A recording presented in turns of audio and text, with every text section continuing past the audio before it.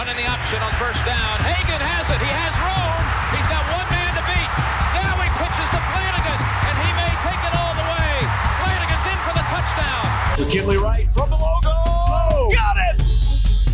Oh, McKinley Wright. Breaks a tackle. Touchdown. Touchdown. That's 5 for Chris Brown. The defense of Tomlinson. Colorado is going to the NCAA tournament. Stewart with time. Lets it go. He's got 3 people down there. The ball's up in the air. Caught. Touchdown. Caught by Westbrook for a touchdown. I think they like my Colorado swag. Cause when I'm in that play, I don't really know just how to act. And when I'm in it go, you know I'm acting bad. Holland get a bus with my Colorado swag. Welcome into the DNVR Buffs podcast presented by the American Raptors. I'm Henry Chisholm, and the Buffs won. The Buffs are going to the semifinals. Those are Friday night. That's a 6 o'clock Pacific time, 7 o'clock Colorado time, tip-off on the Pac-12 network at the T-Mobile Arena against the number 2 Arizona Wildcats, our old friends. We've got a lot to talk about. We're going to talk about the Oregon game today. We obviously need to talk about this Arizona game tomorrow. And first, I just got to ease in, got to set the tone here. It's a little after 8 o'clock right now, and it's been a long day. Vegas has this weird thing where basically every day is a time change. It's like every day you're in Vegas, the clocks just move by like 90 minutes.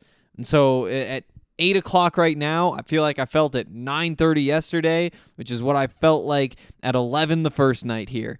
And tomorrow, during this basketball game, I'm going to have to take a nap tomorrow. Vegas is winning because it's not even like I've been irresponsible. Like, I've kind of just done normal guy things, and not even like Vegas guy, but just like things that happen. So I'm a little tired is the point. If I say some dumb things, it's not because I'm going to say that. It's not because I'm actually dumb. It's because I'm just a little bit loopy on Vegas things. It's been busy. We woke up, had a little work to do in the morning, had to do some ironing. Don't do that very often in my life, but did some ironing. It went well for the most part. There's a little brown spot on my white shirt. It was a cheap white shirt because I know I can't trust myself with white things. From there, went to the Westgate Sportsbook, hung out with Chris Fuselier. You guys know him, Blake Street Tavern.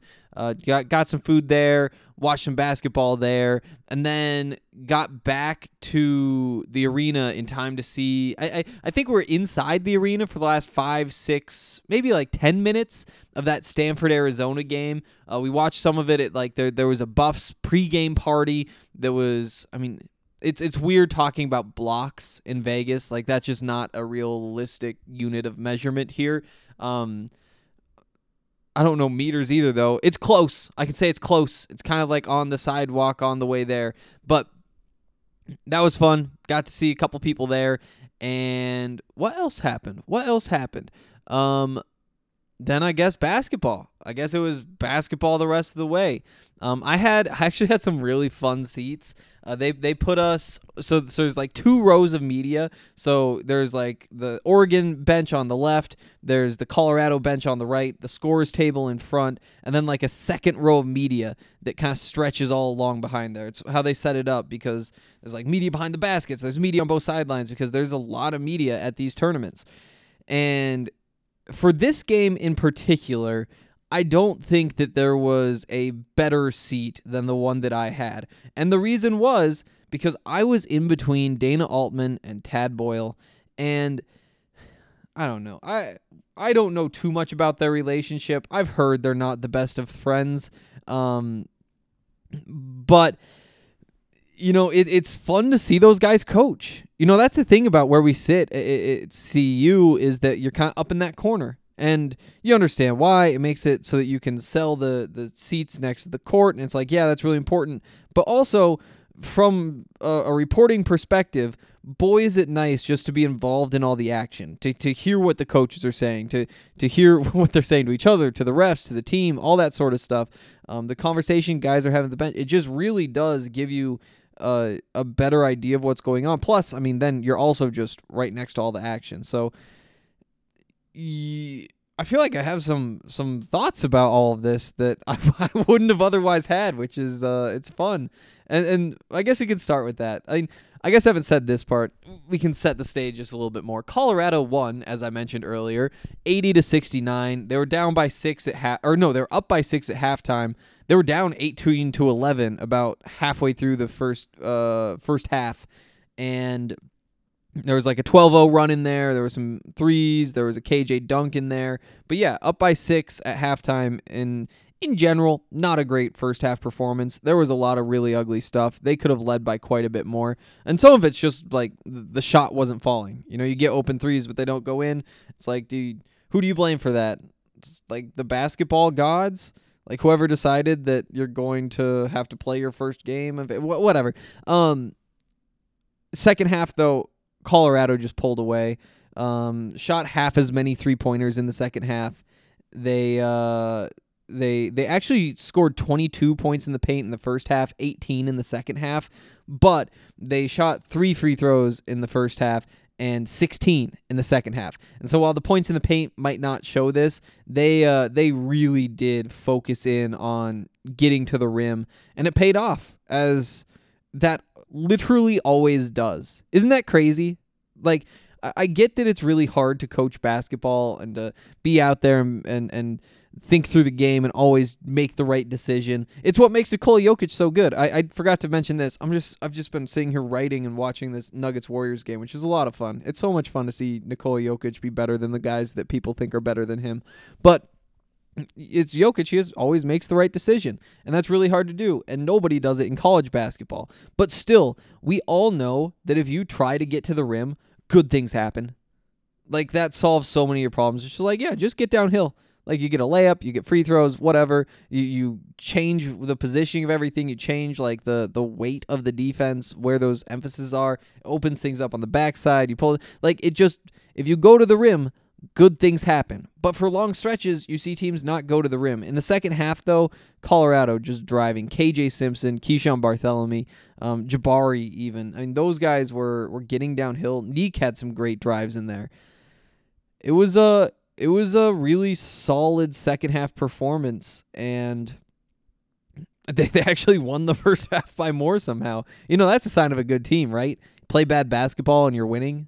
That's a sign of a good team. So there's kind of a general overview of the game. I want to get back to the fun stuff, though, because sitting between Dana Altman and Tad Boyle in a game where the refs could not keep the whistle out of their mouths, it was a show for sure. And it was crazy. Like, I legitimately wonder if, like, the refs just forgot to take the whistle out of their mouth, and they would just be, like, running up the court and, took a breath, there was a whistle. Yeah, let's play this one off. Because it was all over the place. And as Tad said after the game, like, there were some missed calls, too. There were a lot of calls. There were a lot of missed calls as well. It was not a great night. And personally, I think everybody kind of got screwed over by it. There were a lot of players in foul trouble. For Colorado, Tristan Da Silva and Neek Clifford both ended with 4. Neek only played 18 minutes. I would guess that he would have played quite a few more if he hadn't been in foul trouble. We talked about N'Faly Dante yesterday because he was the big man who basically ran over Oregon State's front court on both ends of the court yesterday. Just kind of dominated everything inside, opened things up for the guys who were putting up 20-plus points in that game for Oregon. And I mentioned yesterday, you know, he had 4 points in both of his 2 games against Colorado. And so we see him be this huge, big-time impact player in that game. But also, we've seen against Colorado, for whatever reason, he's not somebody who you really talk about all that much. I mean, we didn't talk about him after those games. Today, 4 points again. 4 points for N'Faly Dante in all 3 of his games against Colorado. Does that matter? Not really. Kind of fun, though, right? And I'm tired. He was in foul trouble, too, though, is the point of this. He only played 20 minutes. I guess that he would have played quite a bit more than that. But during all of this, Tad is yelling at the refs. Dana's yelling at the refs. The two are smirking at each other when the other one's yelling at the ref. They're potentially throwing like a, hey, you say something over there? Like that sort of thing out. And it was I mean, it's a chess match because say what you want about Dana Altman, and again, I'm not. I like Tad. I'll say that. Sitting there, I like Tad after watching those two for this whole game. But say what you want, good, bad, whatever about Dana Altman. He is a good basketball coach. Like he's a solid coach. He knows his stuff. He throws those guys out there. He's got these plans. He's coaching them up the whole time. And to watch him and Tad go at it, not just like talking to the refs, talking to the scores, talking to the players, talking to whatever, but just to see how they're tweaking things and what they're emphasizing, who they're telling to go drive. It was a good time. It was a good time just watching those guys because there was some high level basketball and you kind of feel for them, right? Because they can't actually do anything. They can't impact who wins they impact who wins the game, but not directly. You know, it's not like going out there and shooting the ball a lot or rebounding or whatever. And so to have to say like, okay, here you go, 18-year-old, 19-year-old, and 20-year-old, here's what we're going to do here. Please go do this. They're lucky it's not do or die situation, right? There aren't lives on the line here if the 19-year-old can't follow instructions.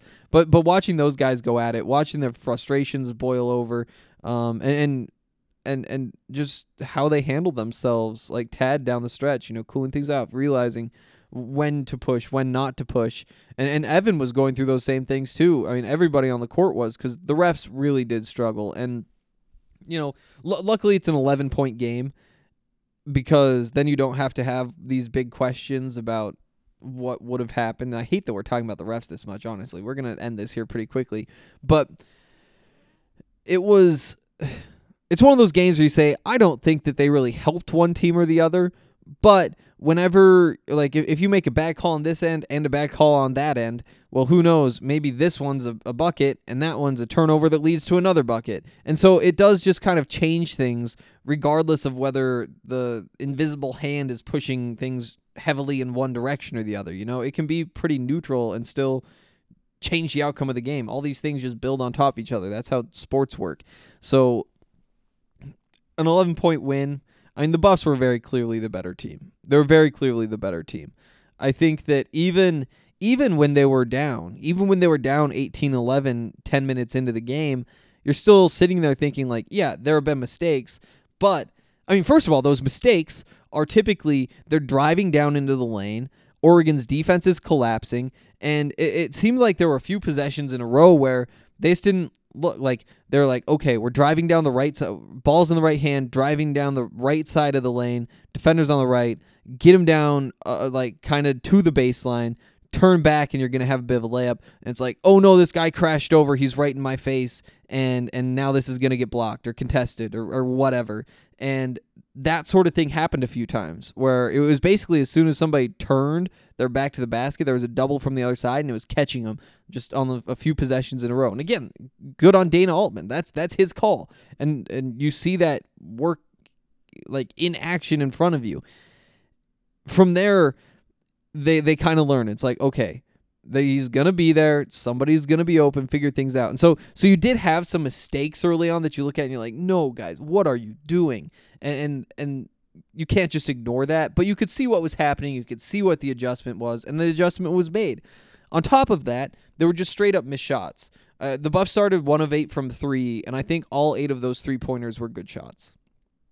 And again, that's basketball, right? It's not football where, oh, you blocked a really good hole. Guess what? That means there's nobody in front of you and you're just going to run for a touchdown. Like, oh, that's not how this works. It's like, great, you got the best thing according to the metrics in basketball, which I guess maybe a wide open layup is better. But an open 3-pointer. Here you go. There's 3 points you can just have right here. That's what we're all looking for. At least the NBA. College basketball is different. But it's still a very good thing to get. And it's like, oh, you shot 1 of 8. Just as easily could have been 4 of 8. 5 of 8 was probably just as in the cards as 1 of 8. And again, we talked about this yesterday too. Yes, Colorado is the best 3-point shooting team in the Pac-12 by the numbers, but also going into a new gym and shooting a bunch of 3-pointers early and expecting them to fall, like that's just what rarely happens in these situations. I don't know why, because I'm not a shooter. I mean, it makes sense, like different background, like the rim, whatever it is, it just doesn't seem like those are going to fall right off the bat. And truthfully, even in the second half, they weren't falling. I think, like I said, I think they shot 16 in the first half and then 8 in the second half. First half, they were 4 of 16. Second half, they were 3 of 8. It's like that percentage isn't all that different. But it is it means you're doing other things than just shooting those threes when that number goes down. And that worked a lot. And if you're going to get through this tournament, then you're going to have to make threes at some point. And that day is tomorrow. Tomorrow is the day where you have to make your threes. Like, it's just not. Then I think back to the actual game against Arizona. It's like, they really didn't shoot all that great in that game. But to do it a second time, you're not going to get by not making many threes again. So that part does need to come, and it just feels like you should be more confident in that the second time around once you have some shots under your belt in a game situation. So again, the point is that they're down 18-11 early in this game, and you're frustrated, and you're thinking, oh my goodness, the mistakes are kind of piling up, the missed shots are piling up, but still, there was a path out of it, and it's not like it shouldn't have been a 7-point deficit. It should have been a 2-point deficit. Probably should have been about a 2-point deficit. And again, you're still not playing great basketball. From there, though, they started to figure things out. And I wouldn't say that they played like they did against Arizona or for the first 30 minutes against Utah, because that's not true. They didn't play that great. But they did put together a good performance. It was a better than average performance based on what we've seen this season. Much better based on the entire season. There were some rough ones early on. We'll dig into some of these numbers in a second, but that seems like a good time to segue into some of the things Tad had to say after the game. And there was one in particular that really stood out to me. And he was talking about the NCAA tournament and talking about, he realizes he can't pound the table, was his words. I can't pound the table for Colorado to be in the tournament. Because, and he brought up like the loss to Southern Illinois. He brought up like there were too many mistakes for me to be saying we should be in the tournament. He did say at the same time, though, the fact that nobody's talking about another team, like you have Virginia Tech as a team that's on the bubble, and people are saying, like, could they get in? And he said they have one Q1 win. Colorado's 3 Q1 wins. And he was pretty direct, saying there are reasons for this. There is an East Coast bias. ESPN in particular, he called out, saying ESPN has the biases that ESPN has, and those kind of just spread throughout the ecosystem of college basketball, I guess. And he said we're sitting here in 4th place in a power conference. We aren't even like in the conversation. Again, he said like we have our flaws, whatever. But it was kind of an interesting moment, and he basically said like we just got to go in the tournament. That's what it is, and there's really nothing we can do about it. And there you go. Capped it off. This is the line. If you don't think we're one of the 68 best teams in the country, you're sorely mistaken. And he's right. Like this is something that we've talked about on the podcast, where it's like, is Colorado a good enough team to get an at-large bid to the NCAA tournament? Yes.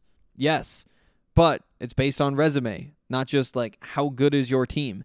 And the fact that they were not this good for most of the season, that really, really matters. But we haven't heard Tad talk about this stuff all that much, and so I thought that was worth bringing up, right? Worth bringing up.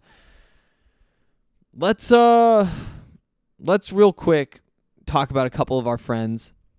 Breckenridge Brewery is the best place to buy beer. Well, and it's not even just a place to buy beer, because I guess at the farmhouse you could go buy Breckenridge beers from Breckenridge. Also at grocery stores or liquor stores or the bar or restaurants or that might be it. That might be it. The point is, really, really good stuff from Breckenridge. The Strawberry Sky is my favorite. They've got the Good Company hard seltzers now. They've been out for a while. Those have been around for like a year, but those are really, really good.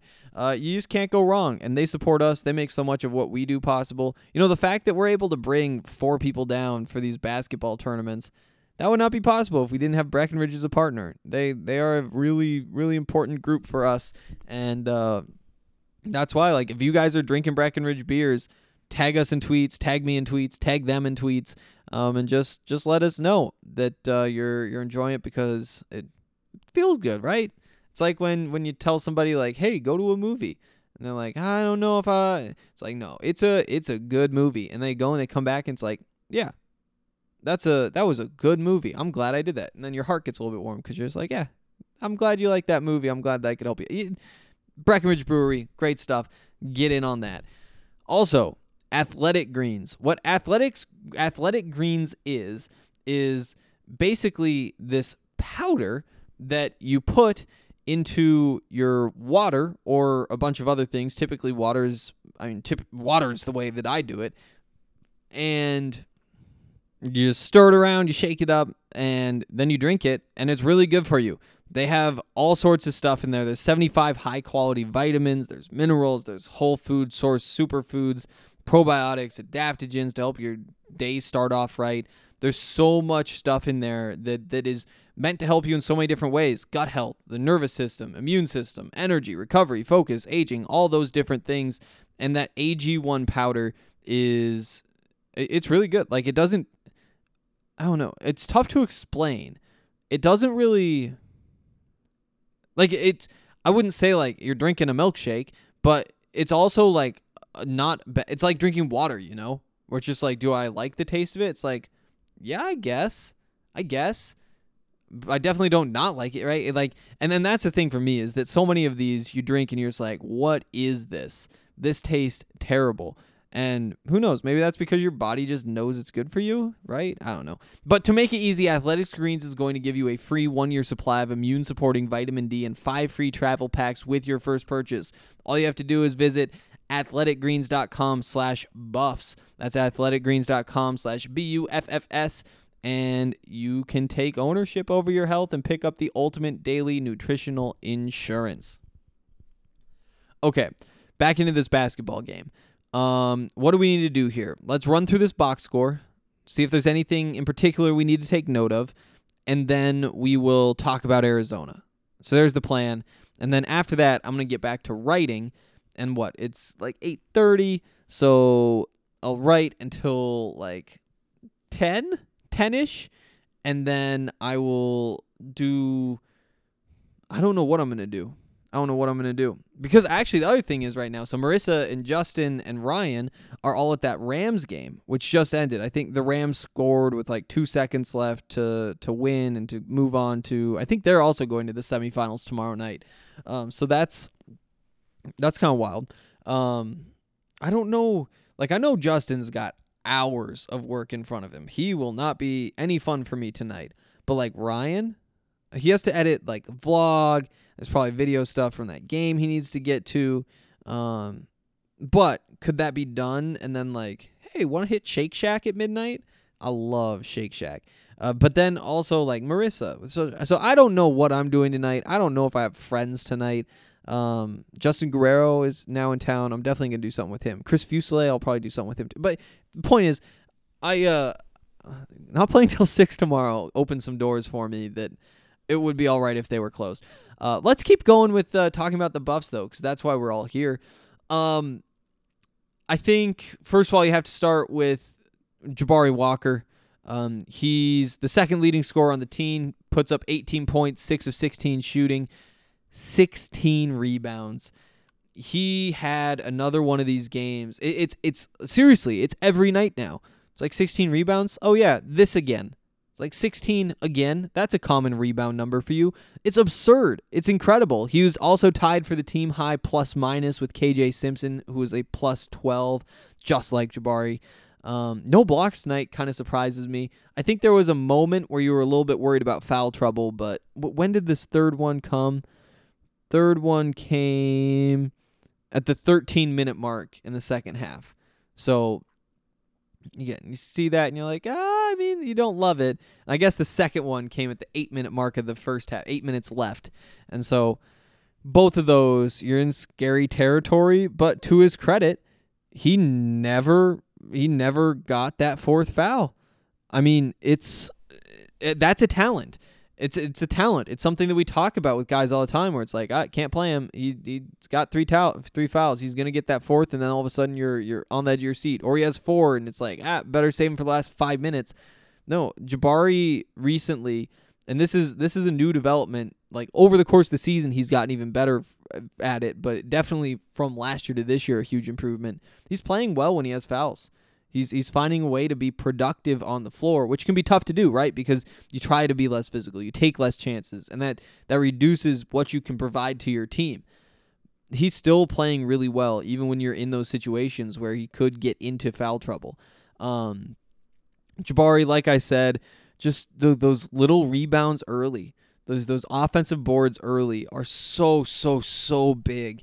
Just when you're sitting there at 18-11 and they scored their 12th and 13th points on a missed shot from Keyshawn that Jabari just grabs right underneath the rim, puts it back up, and there's 2 points. You a couple possessions later have Tristan da Silva do the same thing, grab a board, and he gets fouled, and he goes 1 or 2 of the line. Buffs actually, did they ever get back over 70? Finish at 68.4% shooting, 13 and 19 from the line. Not good. Needs to be better. But that's really all I can say about free throws. I can't sit here and say like, oh yeah, they need to put more arc on the ball. I think that would be no. They need to shoot those better. But those extra points that you get, those extra possessions, those are just so valuable. They are so valuable, especially when you're struggling to shoot. You know, it could have gotten to a 10-point deficit. It could have gotten to a 12-point deficit. Who knows?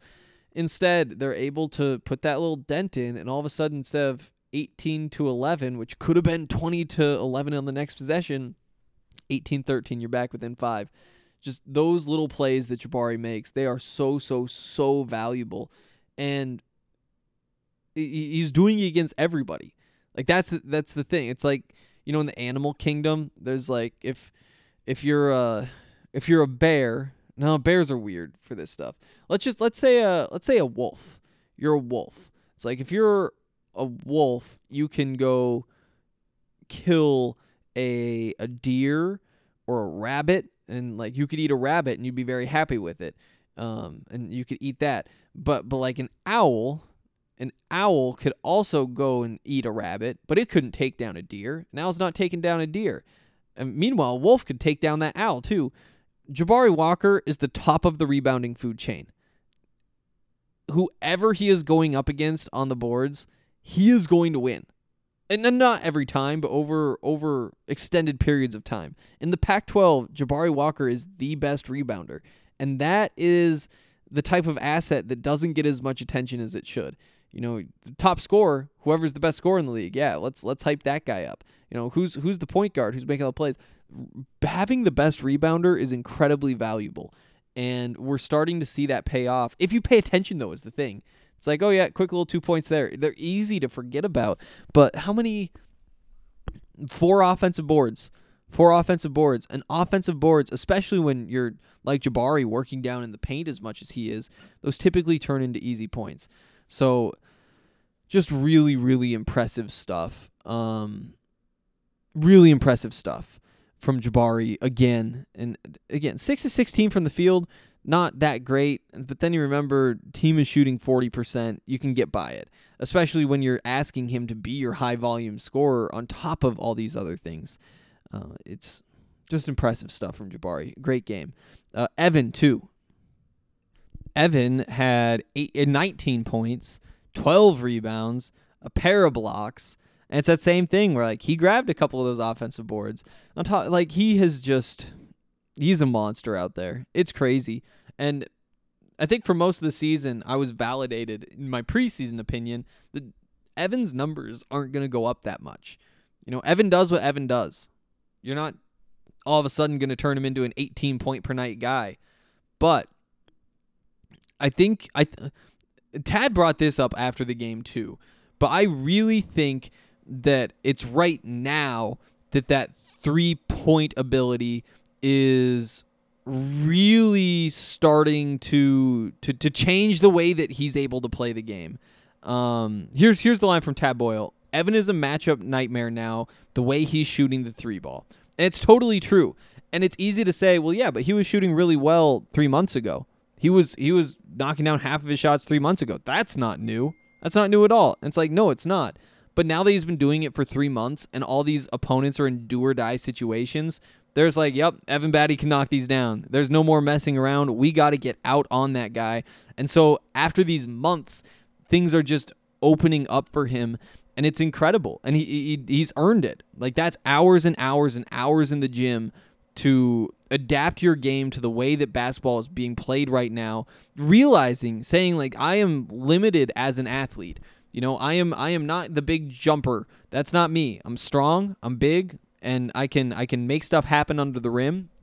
But to be a really good player in Pac-12 basketball, which is what he is a really good Pac-12 player, I've got to add a jump shot. And he just went and he added a jump shot, and it all worked out perfectly because it was first of all, a very good plan, and it was well executed. And by that, I mean he spent hours and hours and hours doing it. And to see him have this success, I mean, he was the driving force in that first half. He put up 12 points in the first half, and did anybody else? So he was at 12, Jabari was at 7, Keyshawn at 5, Tristan da Silva also at 5, KJ had 4. So it's 12 points in the first half, almost double anybody else on the team. He was keeping him afloat, and again on 5 of 11 shooting. Rest of the team was 10 of 32. It's just, I didn't think that he could provide the things that he's providing, and that's a lot of fun to watch, and it opens doors. It opens doors the rest of this tournament. Who else we need to get to? Tristan da Silva did some nice things. He made a couple mistakes out there too, but there was one possession in particular where you're just like, holy heck, that guy is good. Gets the ball. I think he drove down into the paint, kind of gets a lot of traffic around him, lets it all sort out. There's guys cutting, and then he realized, okay, now I got this guy. I can just give him the little 1-2 step, and then bang, knock down a little layup. And just the footwork throughout, the ability to process the way that things were developing around him, the patience. That's something that you rarely see from young players, is that level of patience, and that translates for him at this point too.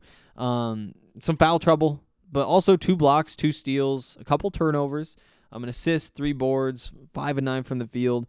Overall, solid night from Tristan. And for a lot of players, I'd be like, yeah, it was a really good night. But Tristan, we have high standards for him on this podcast. Other starter, Julian Hammond. We didn't talk about Neek, I guess. Neek, more foul trouble. Oh, we did earlier on. 18 minutes because of the fouls. 3 of 6, 6 points, 3 boards, an assist, a steal. There you go. Julian Hammond, third on the team as a plus 11. A plus 11. You look at KJ Simpson, a plus 12. Jabari Walker, plus 12. Evan Batty, 8. Luke O'Brien, 5. Bartholomew, 4. You've got Hammond there at that plus 11. You wouldn't guess because he didn't score until there were 3 minutes left in the game as a starting point guard. Finishes with 2 points on a pair of free throws, 0 for 2 from the field, 2 boards, 4 assists, 2 turnovers, and he struggled at points defensively, but those guards drew some tough assignments tonight. On top of that, I should say, Tristan da Silva was put on just about everybody. They were really moving around his assignment. Just every substitution means something different for Tristan, and I think that that can be a real challenge. You know, it's nice when you're going up against the same big guy. You know, you're Evan Batty. It's like, oh, here's Nafali Dante again. Wonder what he's going to do. Probably try to be big and jump. Oh, look, tried to be big and jump. And guess what I did? I was bigger. I didn't let the jump work well. When you're moving around all these different matchups like Tristan has to, because again, he starts at the 3, plays him at the 4. I don't think we saw him as a small ball 5 tonight, but that's a fun look too. You get points for that. Julian was a steady hand, and we talked about this quite a bit. We don't need to spend too much time on it, but KJ Simpson, Keyshawn Bartholomew, they provided a big scoring punch off the bench. 11 points for KJ, 9 points for Keyshawn, 7 boards and 6 assists for KJ. 5 of 11 shooting. That's a big night for KJ, too. Big night for KJ. Let's not forget about that. Big dunk when the Buffs are making that run. But that's where you need that. You know, you don't need Julian Hammond and Luke O'Brien as your bench unit. You're lacking a little scoring punch there. No offense to either of them. When you can bring in KJ and Keyshawn, that's a really fun bench. What were the bench points? 23 for Colorado, 10 for Oregon. It's a 13-point differential in an 11-point game.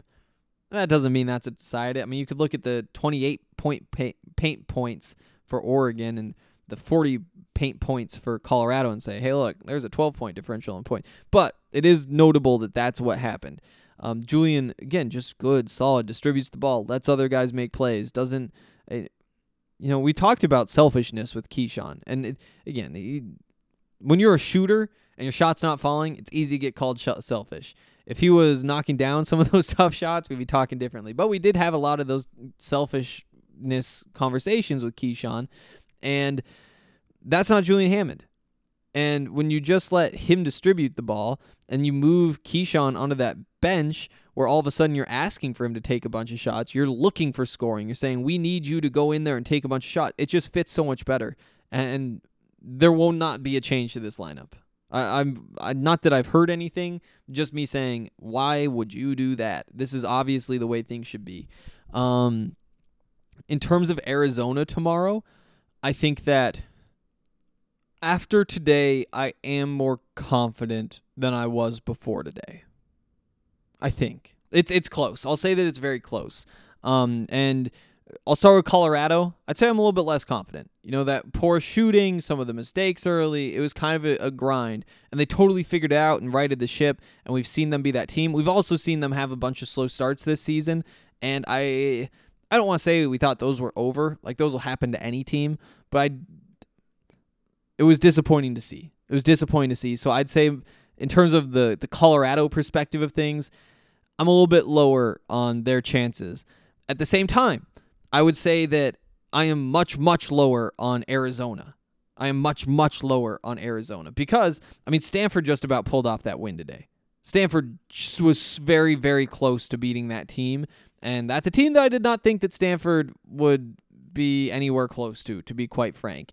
And so I do think that door is open. And we've talked about the other pieces here, and Tad did too, but basically, Arizona's trying to win a national championship. That's what the goal is. And they also want to win the Pac-12 tournament, of course.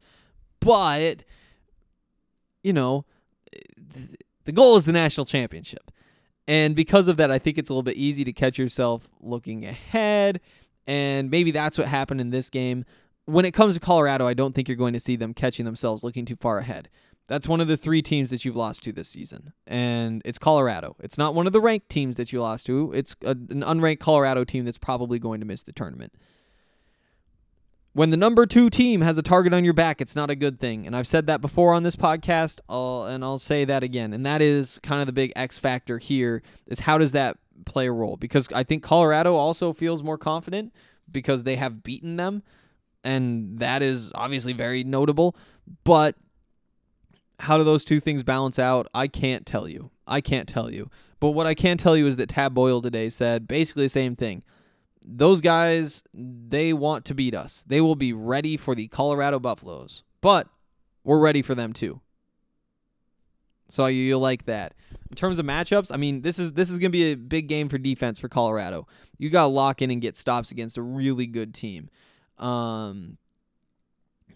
You got to make some shots that you weren't necessarily making today. again, I don't think you got to get too far away from your formula. Get those offensive rebounds. Get some easy points. Get to the rim. Get to the free throw line. Knock down your open shots when you get them. Play good defense. Don't give them extra opportunities. Like, I sound like every basketball coach who's ever said words before, but that's the way the game works. That's what you need to do. I do think that it is big news that Kerr Kriisa is hurt. He hurt his ankle. They're calling it some sort of sprained ankle, and we don't know his status. Could he be back tomorrow? Potentially. I would guess he won't be. I would guess that he won't be. I just saw, I guess he left in a wheelchair, or was at least at one point sitting in a wheelchair. I don't know. Walking boot in a wheelchair. That's, by the way, for those of you who may not have been paying a bunch of attention to Arizona all season, Kerr Kriisa is a guard, 6'3" guard. He lines up next to Benedict Mathurin in that backcourt, and he's really freaking good. He's really freaking good. Puts up, oh, there it is, 10 points per game with 5 assists per game, 2.5 boards per game. Just a steady-handed point guard, basically. And he sets things up for the rest of that team. And when you lose a point guard, that changes some dynamics. So we'll see about all of that. Yeah, I mean, we've seen these two teams play. Colorado can beat them. They just need to go do it. Arizona's a 10.5 point favorite. We talked about this a couple days ago too. That's higher than I would have expected. Of course, you expect Arizona to be favored. I thought that it was a 10.5 point favorite in Boulder, and I guess that would mean like a 12 point favorite on a neutral court, and so that probably, I guess, kind of makes sense. But you have seen Colorado beat them. At the same time, it's tournament. You expect every team's best. I don't know. I thought it would be more like 8 or 9 points, which isn't that different. But that's what you're up against.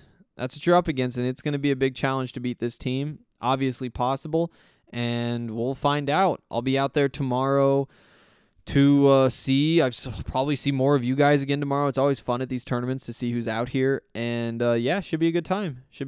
We'll be at that. I'm going to make sure that we get early or get to that outdoor, they have the roped off, they had some buff signs taped up, whatever they call that, the alumni event by the arena. We're going to be hanging out there too, so hopefully you'll swing by. Hopefully I'll see you. That's going to do it for today. Be back talking tomorrow after the game.